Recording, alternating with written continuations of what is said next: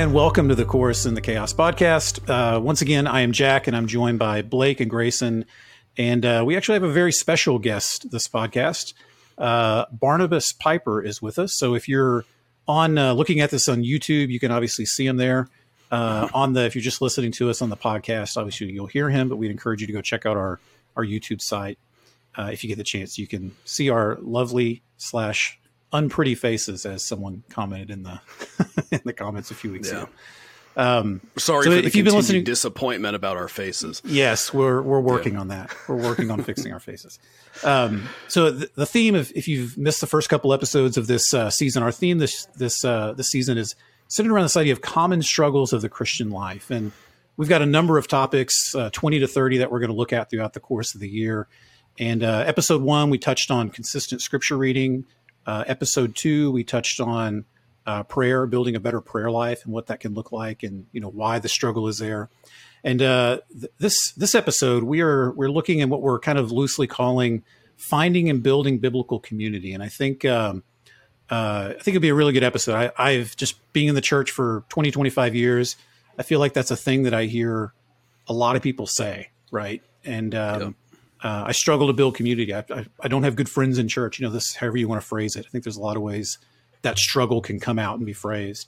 But with that in mind, let me introduce briefly Barnabas. Barnabas wrote a book called Belong I should say the whole title, Belong, Loving Your Church by Reflecting Christ to One Another. And it's an excellent book. We came across it, and when I saw it, I immediately thought we should have him on the podcast to talk about his book, because the book is spot on for this struggle when we kind of outline this. So, Barnabas, I can introduce you if you'd like, but maybe it might be better. You know yourself better than I know you. So many of us really know ourselves. Yeah, exactly. But maybe take a minute and introduce yourself to people if they're not familiar with you, or maybe some of the books that you've written. Yeah, absolutely. Thank you for having me on. I look forward to the conversation. I'm one of the pastors at Emmanuel Church in Nashville, Tennessee. I've been on staff here since 2019, been an ordained pastor since early 2021, so just over 2 years now. And was a member at the church prior to that. And that whole experience of becoming a member here, coming out of a particularly difficult season in life, and discovering genuine community and belonging is a lot of what fueled what went into that book. Belong. Prior to being at Emmanuel, I worked in Christian publishing for about 14 or 15 years in a whole variety of roles at a couple different, 3 different publishers, all of whom were great: Crossway Books, Moody Publishers, and then Lifeway, B&H. And so I had a lot of different experiences in the Christian space, adjacent to church, observing church, working with church leaders. That influenced what went into this book, observations of kind of the good, the bad, and the ugly, if you will. Not to mention that I grew up as a pastor's kid. So I have been in the church my entire life. Again, the good, the bad, and the ugly. So that poured into it. And I'm married. I have 2 kids, 2 teenage daughters, which is largely awesome and occasionally terrifying. And but marriage is largely awesome. Having 2 teenage kids is largely awesome and occasionally terrifying. Just want to specify that. You got to qualify. Not the marriage is somewhat terrifying, right? that felt like it needed a proper clarification. And I've written a handful of books. I wrote one called The Pastor's Kid, about the unique experiences and challenges and how the church can support a pastor's family and pastor's kids particularly. I wrote one called Help My Unbelief, describing some of it was my own struggles with faith and doubt, but largely inviting people who have grown up in the faith and not sure how to deal with their questions to, take them to the Lord in a faithful way and see how questions and doubts can actually strengthen our faith. I wrote one called Hoping for Happiness, which is sort of a Ecclesiastes informed look at what does it mean to be genuinely happy in a life that is often just off the rails because we live in a fallen world. And then Belong was the most recent. And then I've done a couple studies with Lifeway that are like small group studies on faith and doubt, and then on Ecclesiastes. Yeah. Okay. That's great. Thank you. Thank you very much. Yeah. So looking into the struggle. So let's dive into this a little bit. I pulled a few statistics just off I contacted Dr. Google and did a deep dive of about 15 minutes looking for some general statistics on commentary, just different things about building community. And the Barna Group had some interesting stuff. And Barnabas, I'm curious if you would agree with this. Like if you would hear this and say, yeah, that sounds pretty spot on based on your research and your experience. But the Barna Group said that 1/3 of adult Christians, only 1/3, I should say, feel deeply cared for by those around them in the church. So roughly 33%. 2 out of 5 Christians are not in any type of discipling or program or effort. So they're like, you can interpret that as maybe somewhat isolated, right? And then I found this one kind of interesting. Barna Group says 56% of Christians say their spiritual life is, quote, entirely private. Yeah. I mean, obviously the first thing anytime I hear statistical evidence like that, I always want to know kind of what are their parameters, especially when you say Christians say this, like, who's that? So exactly. But I will also say that, my experience has largely been at churches that are they're Bible believing. They're what we would consider just part of the Orthodox faith, just the same faith that we have held to for 2,000 years. There's nothing weird going on. Kind of a range of denominational expressions. And I would say by and large that those are pretty reflective. I mean, obviously the healthier a church is in terms of reflecting the gospel to one another, actually living out what we say, the better those stats get. In terms of an entirely private faith is just ought to be non-existent. That's pretty outside the definition of Christianity and how God designed us. So, but in terms of feeling cared for, what did you say? That was the first that 1/3 of people. 1/3 adult Christians feel deeply cared for. Yeah. Yeah. I mean, I think that's probably true. I think that the more a church is reflective of the embodiment of the doctrines that we believe. So if we believe that Jesus is the friend of sinners and is gentle and lowly and, come to me, all you who labor and are heavy laden. If those things shape us, that number 1/3 ought to spike. That should go up in our churches. But I do think that there's especially in the more, let's call us conservative, the conservative church, those who are holding to the traditional doctrines, there's often a great disparity between doctrine and culture, between what we preach from the pulpit, what we say, and then how we live it out with gentleness, kindness, patience, forbearance, etc. And so, I could see why those things are true. And then, there's just a lot of churches they're a little sloppy with the Bible. Like they don't take it very seriously. And then what are you being informed by? How do you spiritually care for somebody if you don't have sort of the authoritative and substantive means of the Holy Spirit? Yeah. Yeah. Well said. So,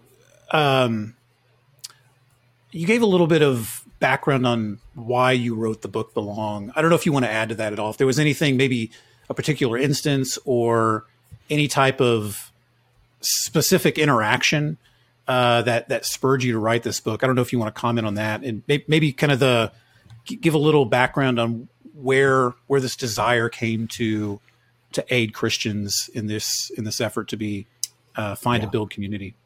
Yeah, I would love to talk a little bit more about that, mainly because it allows me to praise and brag on other people who were really significant in this. So, like I said, I grew up in the church. I have never not been part of a church. So even at my most wandering or struggling in my faith, there was always something, and just the Holy Spirit gets the credit for this, that kept me tied to the church despite my own resentment towards it. I've definitely had a love-hate relationship with the institutional church over the years. Mostly, I know I should love this, and occasionally I hate it. That's sort of been my up and down. And so I guess it would have been 5 or 6 years ago now. Yeah, I went through a really tough personal experience. I write a little bit about it in the foreword in the book, and was having trouble finding a church that felt like home. And when I say feel like, I don't just mean like warm hugs. I mean like a place that I was like, this is it. This is the fit. This is where the Lord wants me. And I kind of had categories for that, but I wasn't sure quite how to think about it. And I was finally sort of urged / kicked in the butt towards attending Emmanuel by a friend who was a pastor in another city. And when I got here, I was pretty cynical about. I had very low expectations for what the church could deliver. I was like, okay, I know I need to be part of this. I expected to deliver nothing. There's going to be sort of low grade disappointment henceforth and forever. And I walk in and I sit down as far back away from everybody as I can, which is still how I visit churches, despite, actually thinking highly of them. I just, this is sort of my MO. And there was this wonderful welcome at the beginning of the service, calling those who were weary and hurting. And my first thought was, yeah, I don't believe you. I don't buy it, because churches tend to be aspirational. We say what we want to be, not what we actually are. Yeah. But what I discovered in the following months was that what was spoken up front, which I was particularly cynical about, because I have been around church leaders and pastors my entire life, and I feel like I have a sense of, yeah, you're supposed to say that. I know what your job is. Yeah. But it was the members of the church that showed me what community looked like. So the preachers and the pastors preached it, but the members lived it. And in a way that was humble, it was open, it was honest, it was warm, it was courageous. They took risks, like walking up to some random dude and saying, hey, our kids are in the same Sunday school class and they get along great. Do you want to come over for lunch? And just stuff like that then flowed into genuine friendships, walking through healing, recovery, hard times, etc. And what was so significant about that wasn't that Emmanuel is doing something that other churches don't know how. And this is accessible to any church that loves Jesus. It's that the members were the reason. And then as I got to know the leadership, I realized, they're just members in this way too. We are all members of the body.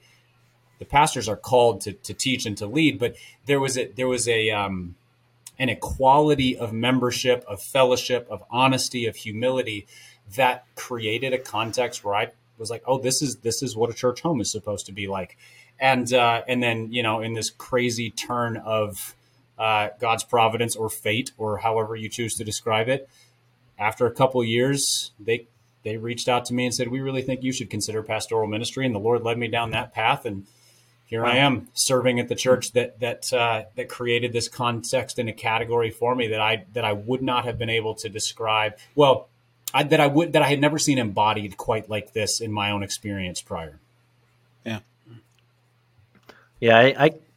I think back in my own context, right? So I've been at the church I've been at for years at this point, and theologically, I knew the reality of an embodied church, right? As everybody is supposed to be fellowshipping with one another, walking through the difficulties and trials of life together, weeping with those who weep, laughing with those who laugh, all of that stuff. Theologically, I could pinpoint it and write a paper on it for you. But it wasn't until my dad died that in the midst of that season, excuse me, I'm sorry. In the midst of that season, I saw the church come around in a way that I'd never experienced before in a different church. And it was already at the church I'm at. It was in the midst of that season of trial that I think the Lord really brought that out and showed that people genuinely cared for me. And that just was something foreign in my mind, at least in a practical sense. Yeah. Yeah. That's good. Yeah. I think, what do you guys think? The natural, go ahead, Blake. Yeah. I think too, like the natural instinct that the Spirit actually fights against, like you were mentioning, Grace, and like with the loss of your father, like in times of tragedy and things like that, so many people, their response is like, I don't really know what to say or what to do. And so to withdraw actually seems like the natural response to, just to step away from the hurting person. And it seems like in a body that genuinely, cares for each other and is actually embodying, some of those gospel truths of coming around the hurting and things like that. That is such a key element, I think, in this whole thing of biblical community, of being able to like travel into the rough places with each other, like when it's hurting or when sin has taken place, and that it's not just those, warm smiles and, hey, how are you, in the foyer, but life actually, taking place. Yeah. Well, what do you guys think? So kind of an open question. Why do you think this struggle exists the way it does? Like, why do you think, Barnabas, you mentioned this idea of kind of being, I forget how you phrase it, jaded or skeptical when the pastor, gave this welcoming. And why do you guys think that we have this struggle of building community or really finding community? Why do a third of Christians say that they have that? And what's going on here? What do you guys think? Yeah, I'm reminded of something that Tim Keller wrote in his book, The Meaning of Marriage. Where he's talking about people's instinct that marriage is supposed to be easy, and he basically goes, "Why? What makes you think this should be easy? Anything worth doing isn't easy. There's work that goes into it. Like, if somebody makes it look easy, it's because they've put the work into it. There's sort of that reality of we have the instinct that something should just happen naturally. Friendship should just happen like they did when we were 6, and you just sort of meet the neighbor kid and now you're buddies because I like your blue bike kind of thing. Except now, go ahead. Sorry, I was just going to say I remember a comedian saying one time, it's like when you ask a kid like who's your best friend, it's like, well, who lives across the street from me? Yeah, that's my best friend. Like, it's just so easy. Kids just make friends like nothing else. Yeah. Who likes the same things I like, who lives nearby, those kinds of things. And then you get out of the college era, and all of a sudden you're like, I don't know how to make friends. And so we fail to recognize, like, Genesis 3 is the defining reality for us. Now, I mean, the gospel, Genesis 1 is the defining reality because it points to the truer, better reality. But in the world where we live, there will be enmity is built right into the reality that we navigate. There is a broken reality at every turn. Nothing works the way it's supposed to. So we walk into a church with the out of touch expectation that it's going to be awesome and smooth and perfect. And it's not. And so I think many people's instinct is then to give up on the church, and the expectations are even outsized because this is a Christian reality. So it ought to be even better. And in one sense, that's true. A church ought to be more reflective of heaven than anywhere else. But also, a church is just as full of sinners as everywhere else. So the gap between expectation and reality is often greater. And so, not only is there sort of the constant low grade frustration that we have in a lot of friendships, it's it feels crushing when you expected this place to change your life and be perfect and be awesome, and instead you find out that there's gossipy people here too, and there's prideful people here too, and there's there's selfish people, there's whatever, and you're one of them. And so it's just sort of this is frustrating and hard and it stinks. And it's a Genesis 3 reality that the gospel has to overcome, the realities that the gospel speaks of and speaks to. But that takes work and faith and diligence. Yeah, it's the natural result of throwing a bunch of sinners in a room together, is that you're going to sin against one another and rub each other wrong. One of the things I appreciated about your book as well is that that section you dealt with in bearing with one another. That's one of my favorite verses, simply because I constantly tell people, if you were to put it in modern parlance, it's essentially put up with one another, right? There's always going to be somebody that rubs you the wrong way, and I'm going to rub them the wrong way. And that's what, in the context of a local church, is going to happen continually between members, especially. But the whole drumbeat of Paul and the New Testament authors throughout the entire New Testament literally is to keep the unity that we have, the blood-bought unity we have in Christ. And that's never something that's going to be easy. It's always going to be a struggle of the flesh. It's always going to be a struggle of our own minds, as we're simply getting over different aspects of how we've been sinned against, but also theologically, how we're thinking through things. And then you add into the mix that you've got somebody on the other side of it that's doing the exact same thing. So, yeah, it's going to take work. It's going to be a lot of hard work. But, by the sweat of the brow, something good can actually be accomplished there. Yeah. Yeah, I think too, there's at least I wonder, like when I was making this outline, I jotted down a couple of things. I was just sitting here brainstorming about what kind of causes this. And Genesis 3 is ultimately, that's the theological reason. But I do think there's influences too. Like I jotted down the age plays a factor, Barnabas. I think you're right. I think people our age, because I mentioned before the call started that the three of us have younger children. Because I relocated to Tulsa, that's where I'm at. And when we moved here, we started attending church. It was hard to build friendships. And I think it's particularly hard in that phase of life when you move to a city that you don't have kind of a base of people, right, that you already know. And you have younger kids. It's particularly hard because just scheduling gets harder. Finding, getting kids together. It's just there's just the level of complexity of coordinating and making things happen on both ends, right? You and then the people you want to do things with or want to invest in is hard. And I also jotted down another thought. Jack, yes, I find with young children, I just have tons and tons of free time. Energy. Everybody has their shoes by the door. Energy. Do you not? Do you not experience the same thing I experienced with that, Jack? I don't experience. I don't experience that. It gets better, y'all. It gets better. My kids are teenagers now, which brings its own set of parental navigating new, different challenges all the time. But capacity and energy do increase. I don't think making friends gets any easier, though. They're just. Right. I never learned how to make friends. I just did, you do it as a kid and then you're on the same team with people. And then I went to a Christian college where you're like in a dorm with people. And so you just sort of, you sort of cross-pollinate with folks. Right. And you're like, oh, look, we're friends. And some of those are still my friends. Whereas I moved to Nashville when I was 30 and realized immediately, I was like, I do not know what it takes to make a friend as an adult. You can't just walk up and go, hey, want to play catch? Like that, right. they call the cops on you for being a creeper, So right.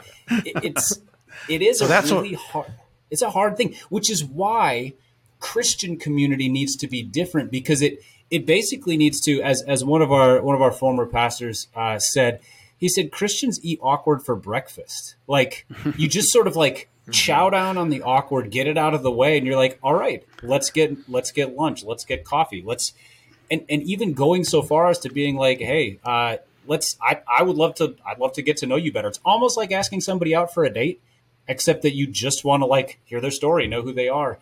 And we are so hesitant to do that. But I think that's a piece of it is just sort of the Christian reality that all of the one another commands leave no room for awkwardness. Yeah. There isn't a place for like, this feels weird. Well, that's too bad. Want to go get lunch? Right. Yeah. Yeah. Yeah.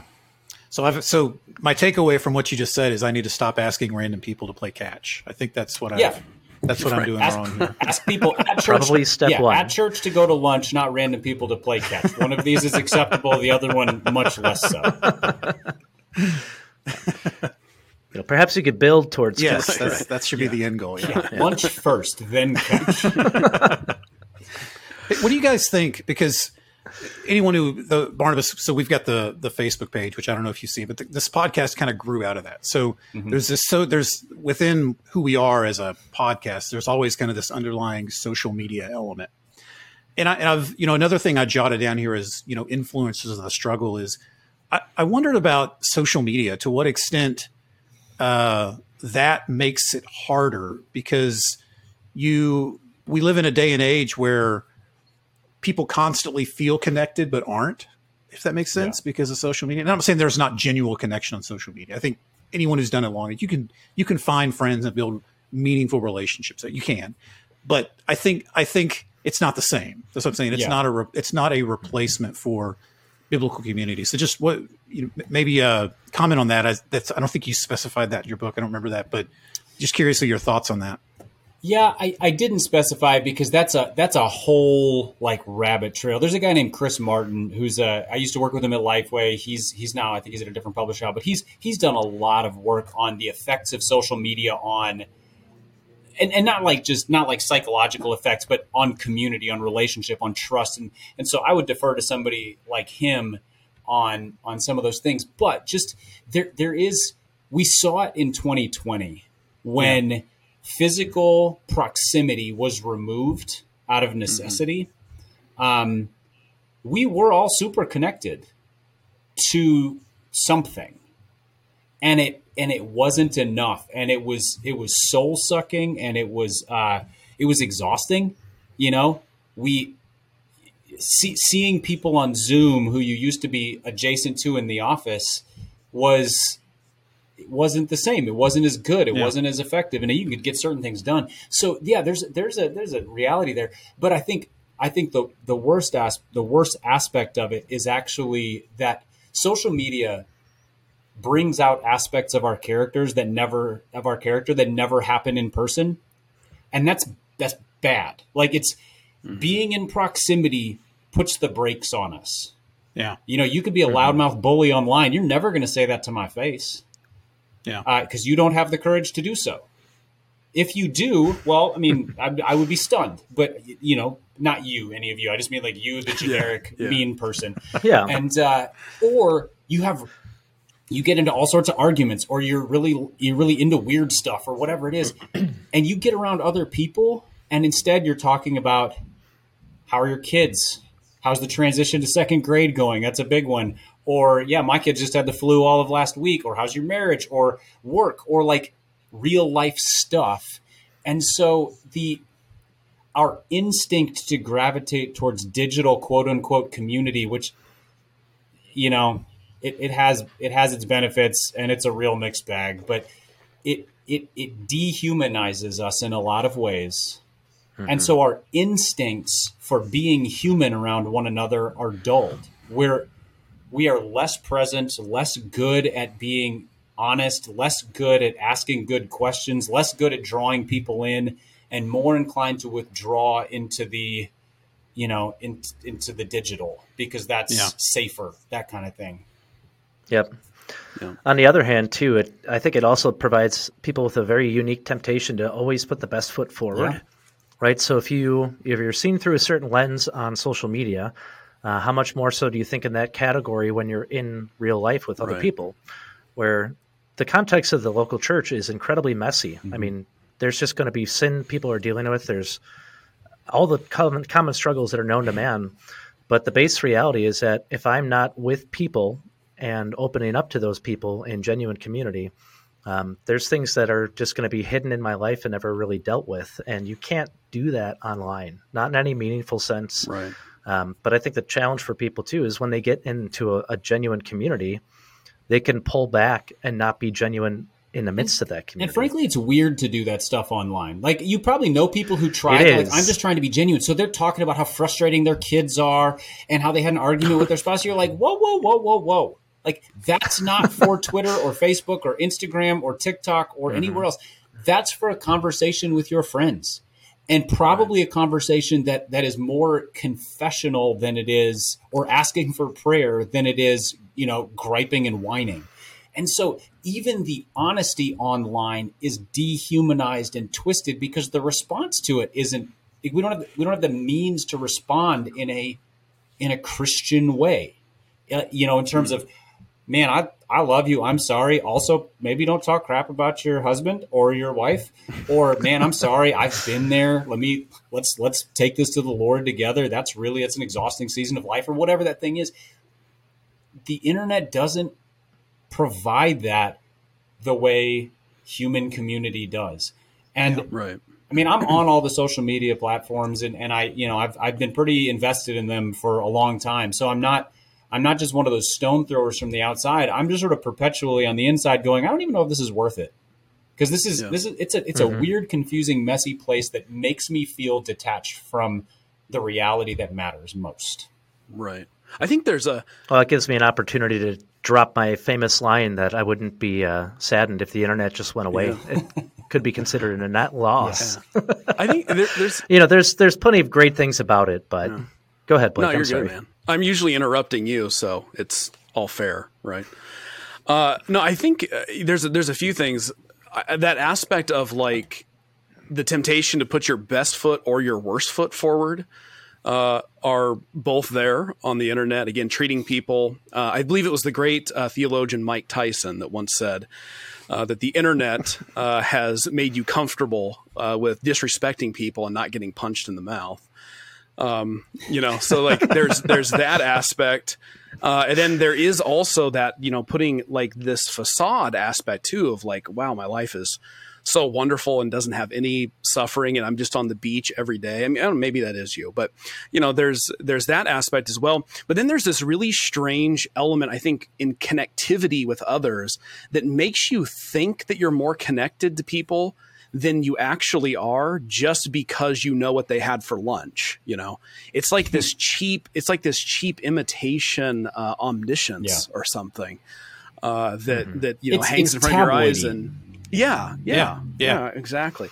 And so I think there's lots of people that think that they're connected and they're not. Yeah, and and because it's numerically based instead of qualitatively based. When you have numbers of friends, numbers of likes, numbers of responses, numbers of interactions, as opposed to one conversation with one close friend for an hour over coffee or beer or whatever your beverage of choice is. And one of those things is substantially changing to your life. The other one, take it or leave it. I mean, that just kind of washes. Right. It just goes out of the wash. Yep, and so it's a that is the qualitative aspect is just missing. But I think when it comes to how that's affecting the church, it is how it's training our instincts. It is retraining us away. I mean, we were already bad at this because Genesis 3 was true for a long time before the internet. And so this is just a new means of struggling to bridge the gap in relationship and relational intimacy that God designed us for with fellow Christians. Yeah. I think I'd agree with that. Also, Grayson, you've said that before to me, the net loss thing, and I just got that pun. Just now. I just got that pun right now. And I feel really... that's a slow burn. That is a slow burn. Yeah. How many times have I heard you say it? I just got it. I've been saying it for years. Yeah. I just got it. All right, well, let's Barnabas, let's shift a little bit. And I jotted down a question for you. We've touched on it a little bit, but maybe just kind of in summary form. Could you describe what does it look like to quote unquote belong and exemplify biblical community? Like, let's just idealize it for us a little bit. What is that? What does that look like? So from the church side or from somebody walking into a church, like where do you want me to start? Oh, good question. Yes. Okay. Well, let me start with the church side. So you're a member at a church or you're a leader at a church. You want to see your church create a context for belonging. Yeah. The terminology we use at Emmanuel is we talk about gospel culture. And again, none of this is prescriptive other than what you find pretty directly in the Bible. This is just our best effort to sort of create a paradigm and verbalize this. And what that means is what I indicated earlier is that the realities of what we believe about Jesus Christ actually shape our everyday interactions. And when I say everyday interactions, I mean the most mundane of them. One of you brought up the question, "How are you?" in passing in the lobby, which is a question all of us ask multiple times weekly to somebody, "How are you?" And they're fine. Yeah. In a gospel culture, because of the context of truthfulness, honesty, humility, safety, this is a non-condemning place, which doesn't mean we're okay with sin. It means that Jesus is going to deal with the sin. We are going to be friends of the sinners, create a context where that can be worked on by the Holy Spirit under the Word of God. The question, "How are you?" actually has the potential to be an honest question with an honest answer. There you can grab, I can think of instances on a Sunday morning where particular people come through. I know that their life is not easy right now, and I can grab them and I can say, "Mark, how are you?" And he'll pause and tell me the truth. Right. We're grieving this. We're going through this. This is really hard. I'm really angry about this. And so it's that context. And then all of a sudden I have a means to pray for him or to encourage him or those kinds of things. And so that gospel culture works its way out in marks of, like I said, humility, of honesty. Honesty only exists because of safety. That idea of I can say what is truly going on in my heart in the context of like 1 John 1:7. If we walk in the light as he is in the light, we will have cleansing by the blood of Christ and fellowship with one another. So through bringing stuff out into the light, we gain both cleansing from sin through confession and forgiveness and fellowship with one another, because I'm receiving whatever you just said and we are depending on Christ together. So it's that reality. And that's a quick flyover, but that then shapes small group ministry. It shapes how we treat kids. We have in our youth ministry that happens where there's that capacity for honesty and safety and forgiveness. Other pieces built in there are aspects of honor. Romans 12:10 says, "Outdo one another in showing honor." What does that mean? Well, mostly that we intentionally recognize the image bearing of somebody else. Everybody is worthy of honor. Yeah. Even if they're the worst, they're worthy of honor at some level because they're made in the image of God. And as somebody grows in Christ, you can consistently point that out. Here's how I see the Lord working in your life. So again, there's a dignity aspect to it.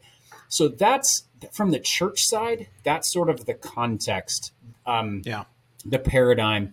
That can be programmatized, that can be planned, that can be scripted in good and bad ways. But mostly it's that shape. And in the book, I use the phrase "the aroma of Christ," right. And the reason I use that is because I have been to so many churches in my life. I have interacted with so many church leaders in my life. I'm sure you guys probably have had similar experiences. You know all of the measuring sticks of a quote unquote good church, healthy church. You might have a checklist of this kind of preaching and this kind of music and this kind of kids program and this kind of discipleship program and this kind of small groups ministry and this kind of women's ministry, men's ministry, outreach ministry, just boom, boom, boom, boom, boom, down the list. A church might check every single one of those and lack the aroma of Christ, which is where you walk in and you go, Jesus is at work in this place. I'm being invited into that. So on the church side, that's the aspiration and the paradigm. On the person walking into church side, what does it look like to belong? It has to start with the reality that you recognize that you were made to belong. We generally have a sense of belonging that is pretty nebulous. Everybody yearns for belonging. We find it somewhere. A cause, a group of people who have something similar to us. It's part of the reason there are these groups on the internet that build around a particular. People find belonging in their little weird circles of quirky interests. Okay, there's a sense of belonging there, and every belonging that is offered outside of the church is temporal. Even if it's a great cause, we're going to change this neighborhood. This neighborhood that is crime ridden, this neighborhood that is poverty. We're gonna bring in jobs. We're gonna refresh this. Okay, at some point you did it.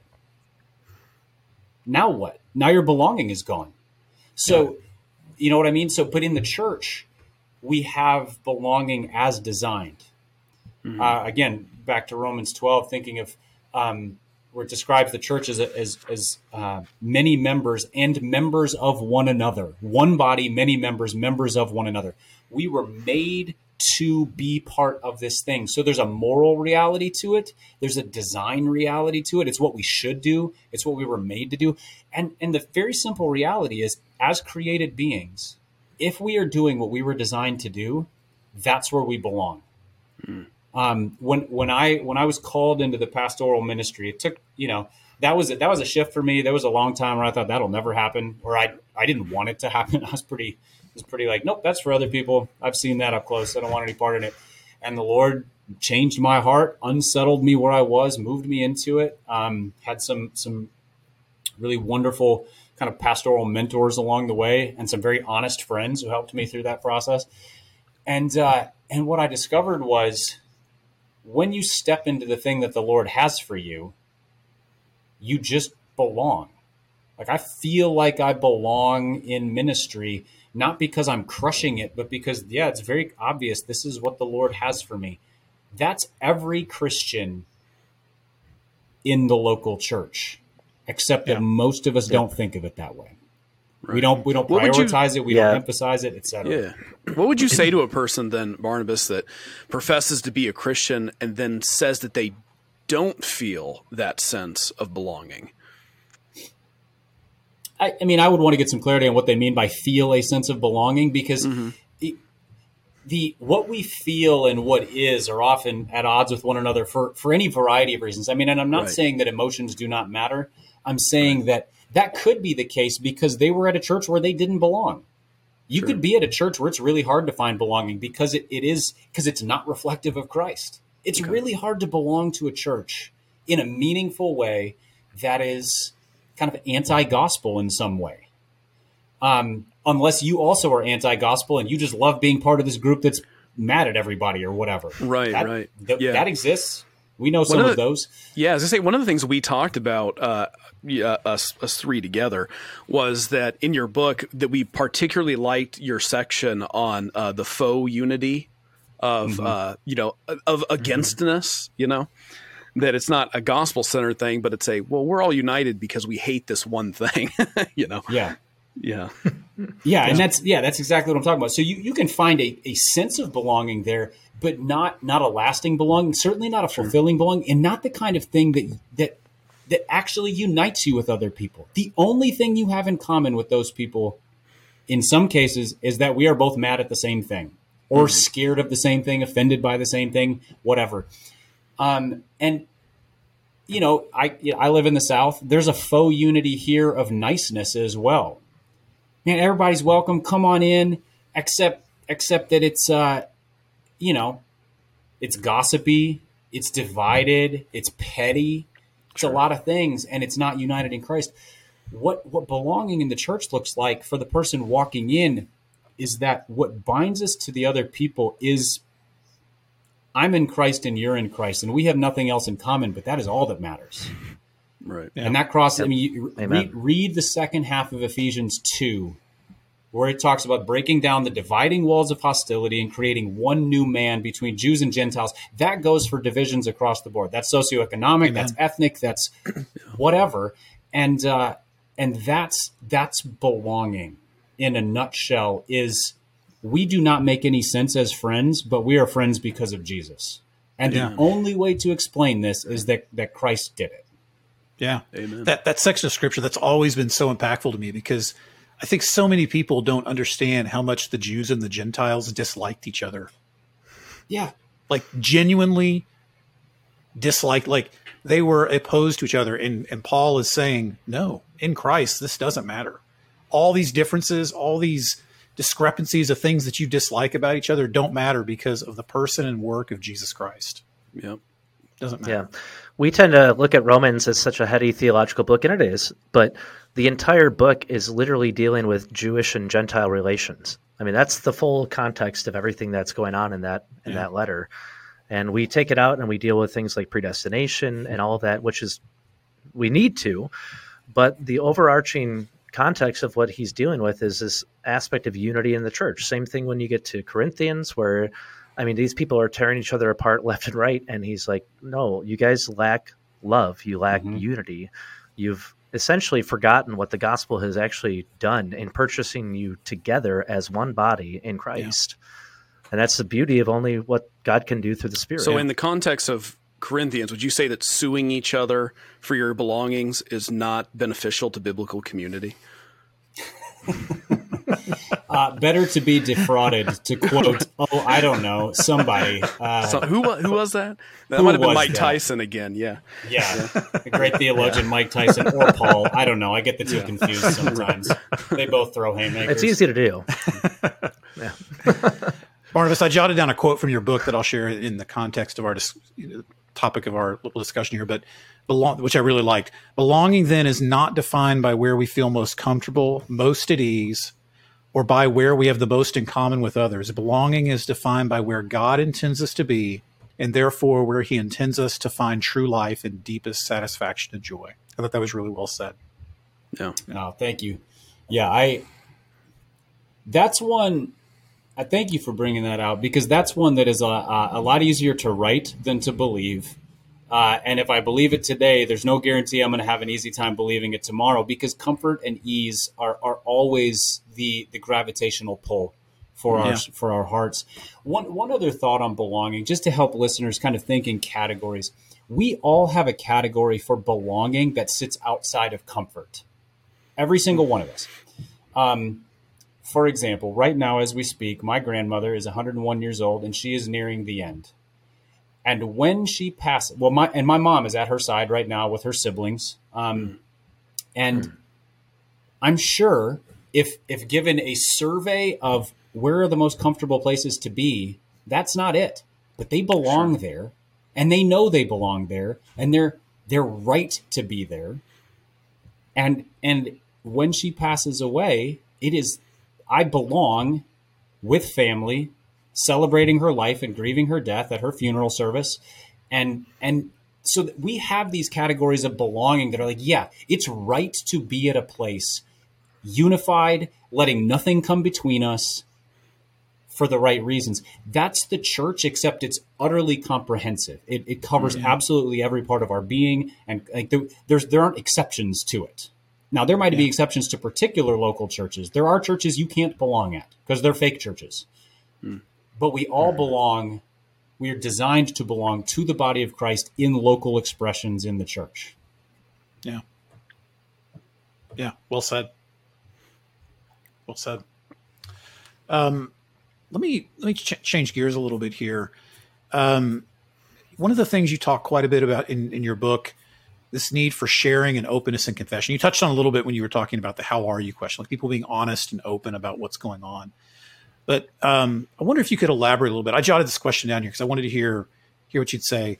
What type of response then should we have? So if we, this Sunday, if I walk into church and someone asks me how I am and I give an honest response, or vice versa, they give me a very honest response, and it may be uncomfortable to hear, and someone is bringing some type of need or confession, how should we respond? And I'll qualify that by saying, I think in the Reformed community, because we would all be conservative Reform guys here on our end. Yeah. I think, and you touched on this, and I really like that you said this, I think our default response is to recommend a book or a sermon. Hey, I'm really struggling with X. Oh, well, you should listen to Sinclair Ferguson Topic's 7-part series on da-da-da-da-da. I'll email it to you. And then we can walk away. So knowing that that's not the right thing to do, how should we respond when someone comes to us with some type of need, confession, or just very open and transparent and vulnerable with us? Yeah. Well, I think that, so I grew up in the same context you're describing. I still, I am Reformed. My instinct is still the same thing. Like, oh, have you read this? Oh, you struggle with porn?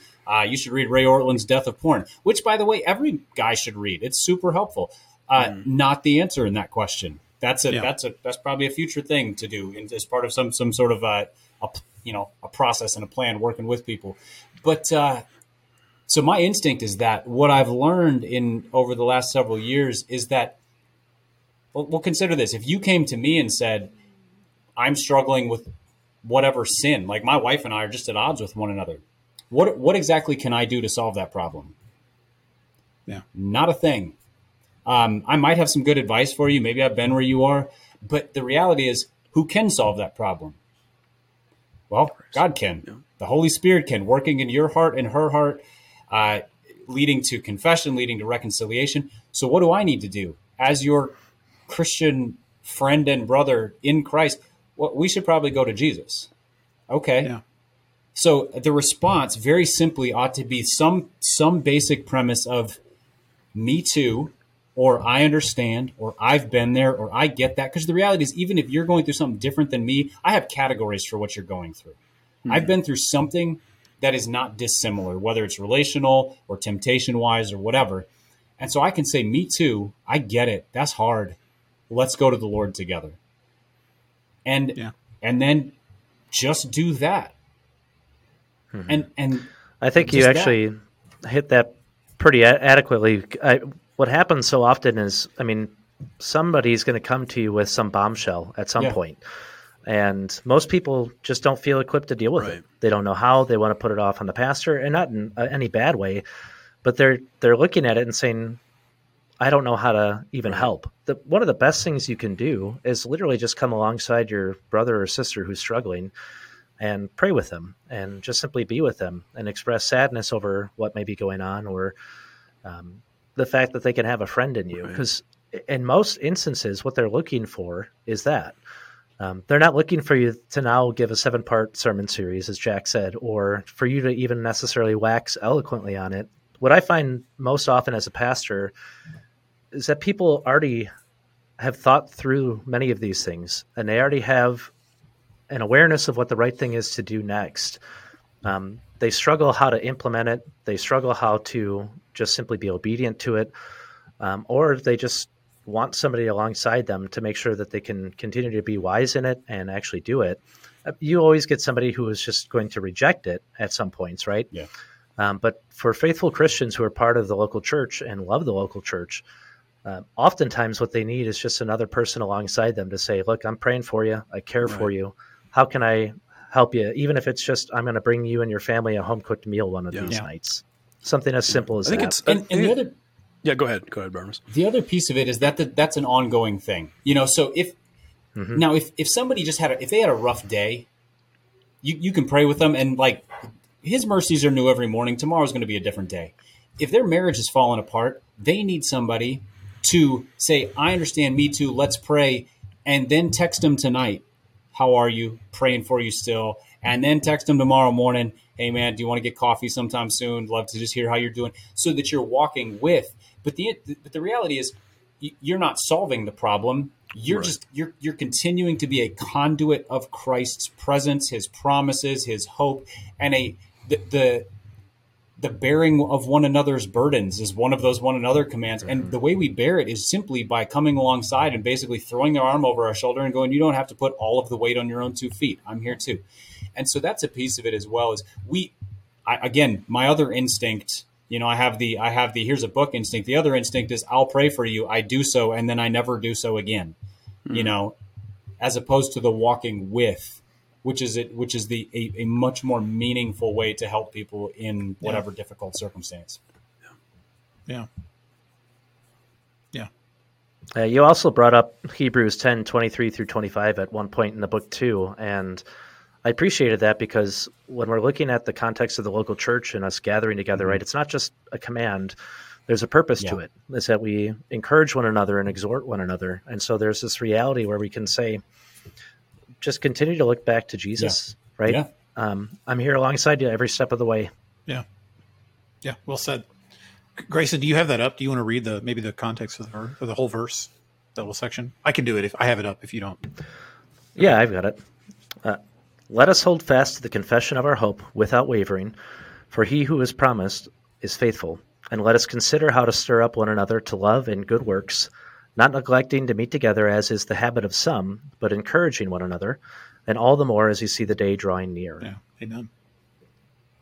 Yep. Yeah, that's really good.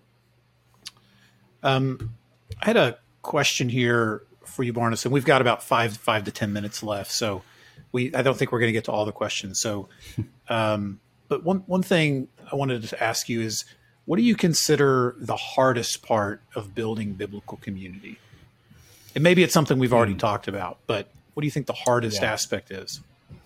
It's something we touched on earlier, but I would phrase it a little differently, because we asked earlier, kind of why is it so hard? And there's the big theological answer and the difficulty making friends.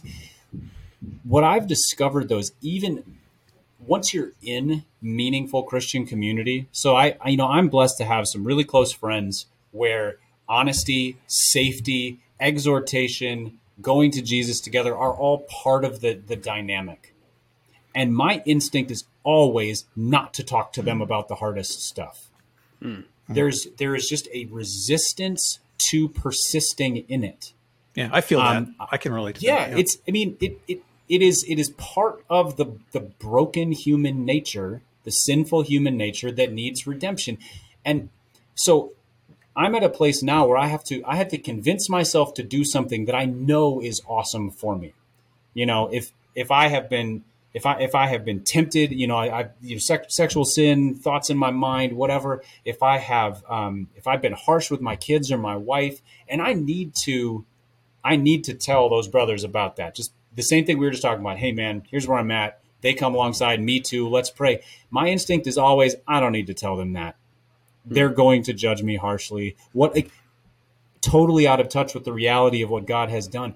That's the hardest part about Christian community is simple resistance and believing stuff that isn't true, I think. Yeah. Our instinct is always, this isn't going to be good. And the reality is, this is going to be great. Yeah. So we're just fighting with the truth. You're saying we share the same fundamental problem that our forebears, Adam and Eve, did, where we sin and we hide. Yeah.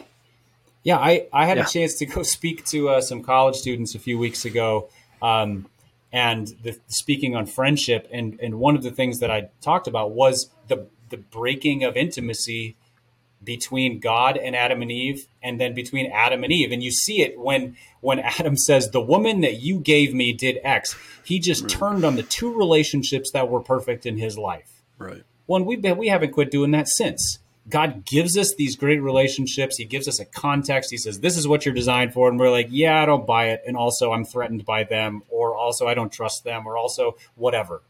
There's an innate resistance. And the only way through that is prayer, persistence, and just learning to tell ourselves, this is where good is. This is the path of life, is to walk into a group of meaningful Christian friends and tell them the truth and let them go to Christ with you. Yeah. And we hate that idea until we do it. And then we go, that's right. That's why we do this. Yeah. And I'd encourage the listener too, if you're hearing that and being like, okay, I'm going to start doing some of this. I would encourage you to be persistent and remember and know that if you start opening up, become vulnerable, there's a good chance, because we're talking about, I asked the question, what's the right way to respond to this? There is a good chance someone is not going to respond well to you. And I would encourage you, if you're hearing this and thinking, okay, I really want to build biblical community, don't give up. If someone responds and says, well, here's R.C. Sproul's lecture series on such and such, be gracious and kind and keep being vulnerable, keep pressing, because I think there's an element of, and this is just me kind of speaking off the cuff here, but I think one of the reasons we're scared to do it is for all the reasons you said, but also because we rarely see it done. And I think there's an element of, if we start doing it, other brothers and sisters in Christ, when they start being on the receiving end of it, will feel, oh, you came to me with this, let me pray with you. And then I think there'll be this reciprocal back and forth behavior of that can only really be seen in a Holy Spirit indwelled body of Christ, right? So all that long story short, be persistent, be persistent in prayer, and don't quit if things don't go well the first time. Yeah, I'd even go so far as to say, if you find that it's awkward to begin with, which it will be, and that's okay, just simply say, hey, I need to be encouraged, or I need to be rebuked here, or I need to learn more about these things. In that context, it's appropriate for the book. But in all of it, if you can come out openly and honestly, just say, here's what I actually need, you'll find, even as people maybe give an unhelpful answer to begin with, they'll hear that and they'll say, oh, okay, well, I can do that. I can encourage you. I think sometimes we just don't always think of, the best response possible, or, you got there on a Sunday morning and it was a chore just to get the three kids out of the house because one lost his shoes, another one was fighting with the other one. And you woke up on the wrong side of the bed. And as Alistair Begg said, you kick the dog and you don't even have a dog, right? Yeah. But you just keep pressing forward and ask people, if you have a tangible need or an actual spiritual need, just be open with it. It's okay. Yeah. Yeah. One other practical encouragement on this, I totally agree with what you guys are saying. Find two other people and agree and just talk through this with them. So because if you're going solo on this, people don't know how to respond. They don't. So you're going to be honest they ask you how you doing. You be honest. You've caught them off guard. They're going to instinctively respond maybe in that less helpful way. But if you find a group of 2 or 3 friends and you say, hey, what if we, and then you lay out this sort of paradigm of receiving, there's the reality of affinity, and we are going to take this directly to Christ. We're not going to judge. We're not going to give instructions. We're not going to recommend books, whatever. You create that paradigm, then you have some compatriots. So even if it's frustrating elsewhere, you have this context where you're like, okay, we've agreed that this is how it's going to be. So start small and just kind of see where it goes, and then invite other people into it. But it is going to be tough to fly solo on this in a lot of contexts. Either the other option is, if you don't have those people, what you can start doing is responding well when other people express a need, just very simply. So rather than just opening up and dumping on people when they're unexpecting it, somebody comes to you and goes, man, it's been really tough. Just go, man, I understand that. Let's pray. Let's go to the Lord together. They will be stunned. It'll feel really good, but they'll be caught off guard. So there's a couple of practical things, because you don't change a habit in a culture just by deciding to do it. There has to be sort of a slow burn. The spark has to catch. It has to spread a little bit. So feel free to and feel good about starting small. Yeah. Yeah. Blake, did you have a question? I think you started to say something a moment ago. Oh no, I think it was covered. So I mean, I was going to ask. I remember what it was. It was it was just that aspect of, well, what do you when you are open and honest with somebody and they're not expecting it, but but that was already kind of touched upon, because that can be shocking. I mean, I think sometimes we get into the in the habit of saying, how are you, and you're not really expecting a truthful and honest answer. You're looking for the, I'm doing good. How about this weather?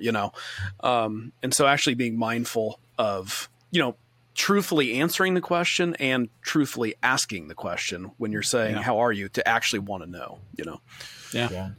So much of this is context too, like if you're walking through the church lobby and there's 80 people around and you're just like, how are you? How are you? How are you? That might not be the context for dumping on somebody. Right. Whereas,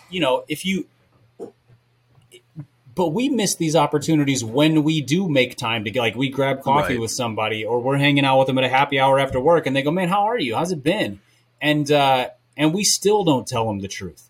Like, that's a context where you can take the risk, tell them the truth. Man, things are hard right now. They may not know how to respond, but you just change the rules, and you opened a door. You just kicked open a door that had always been just kind of tacitly closed, and that changes the game. Yeah. Yeah, very well said.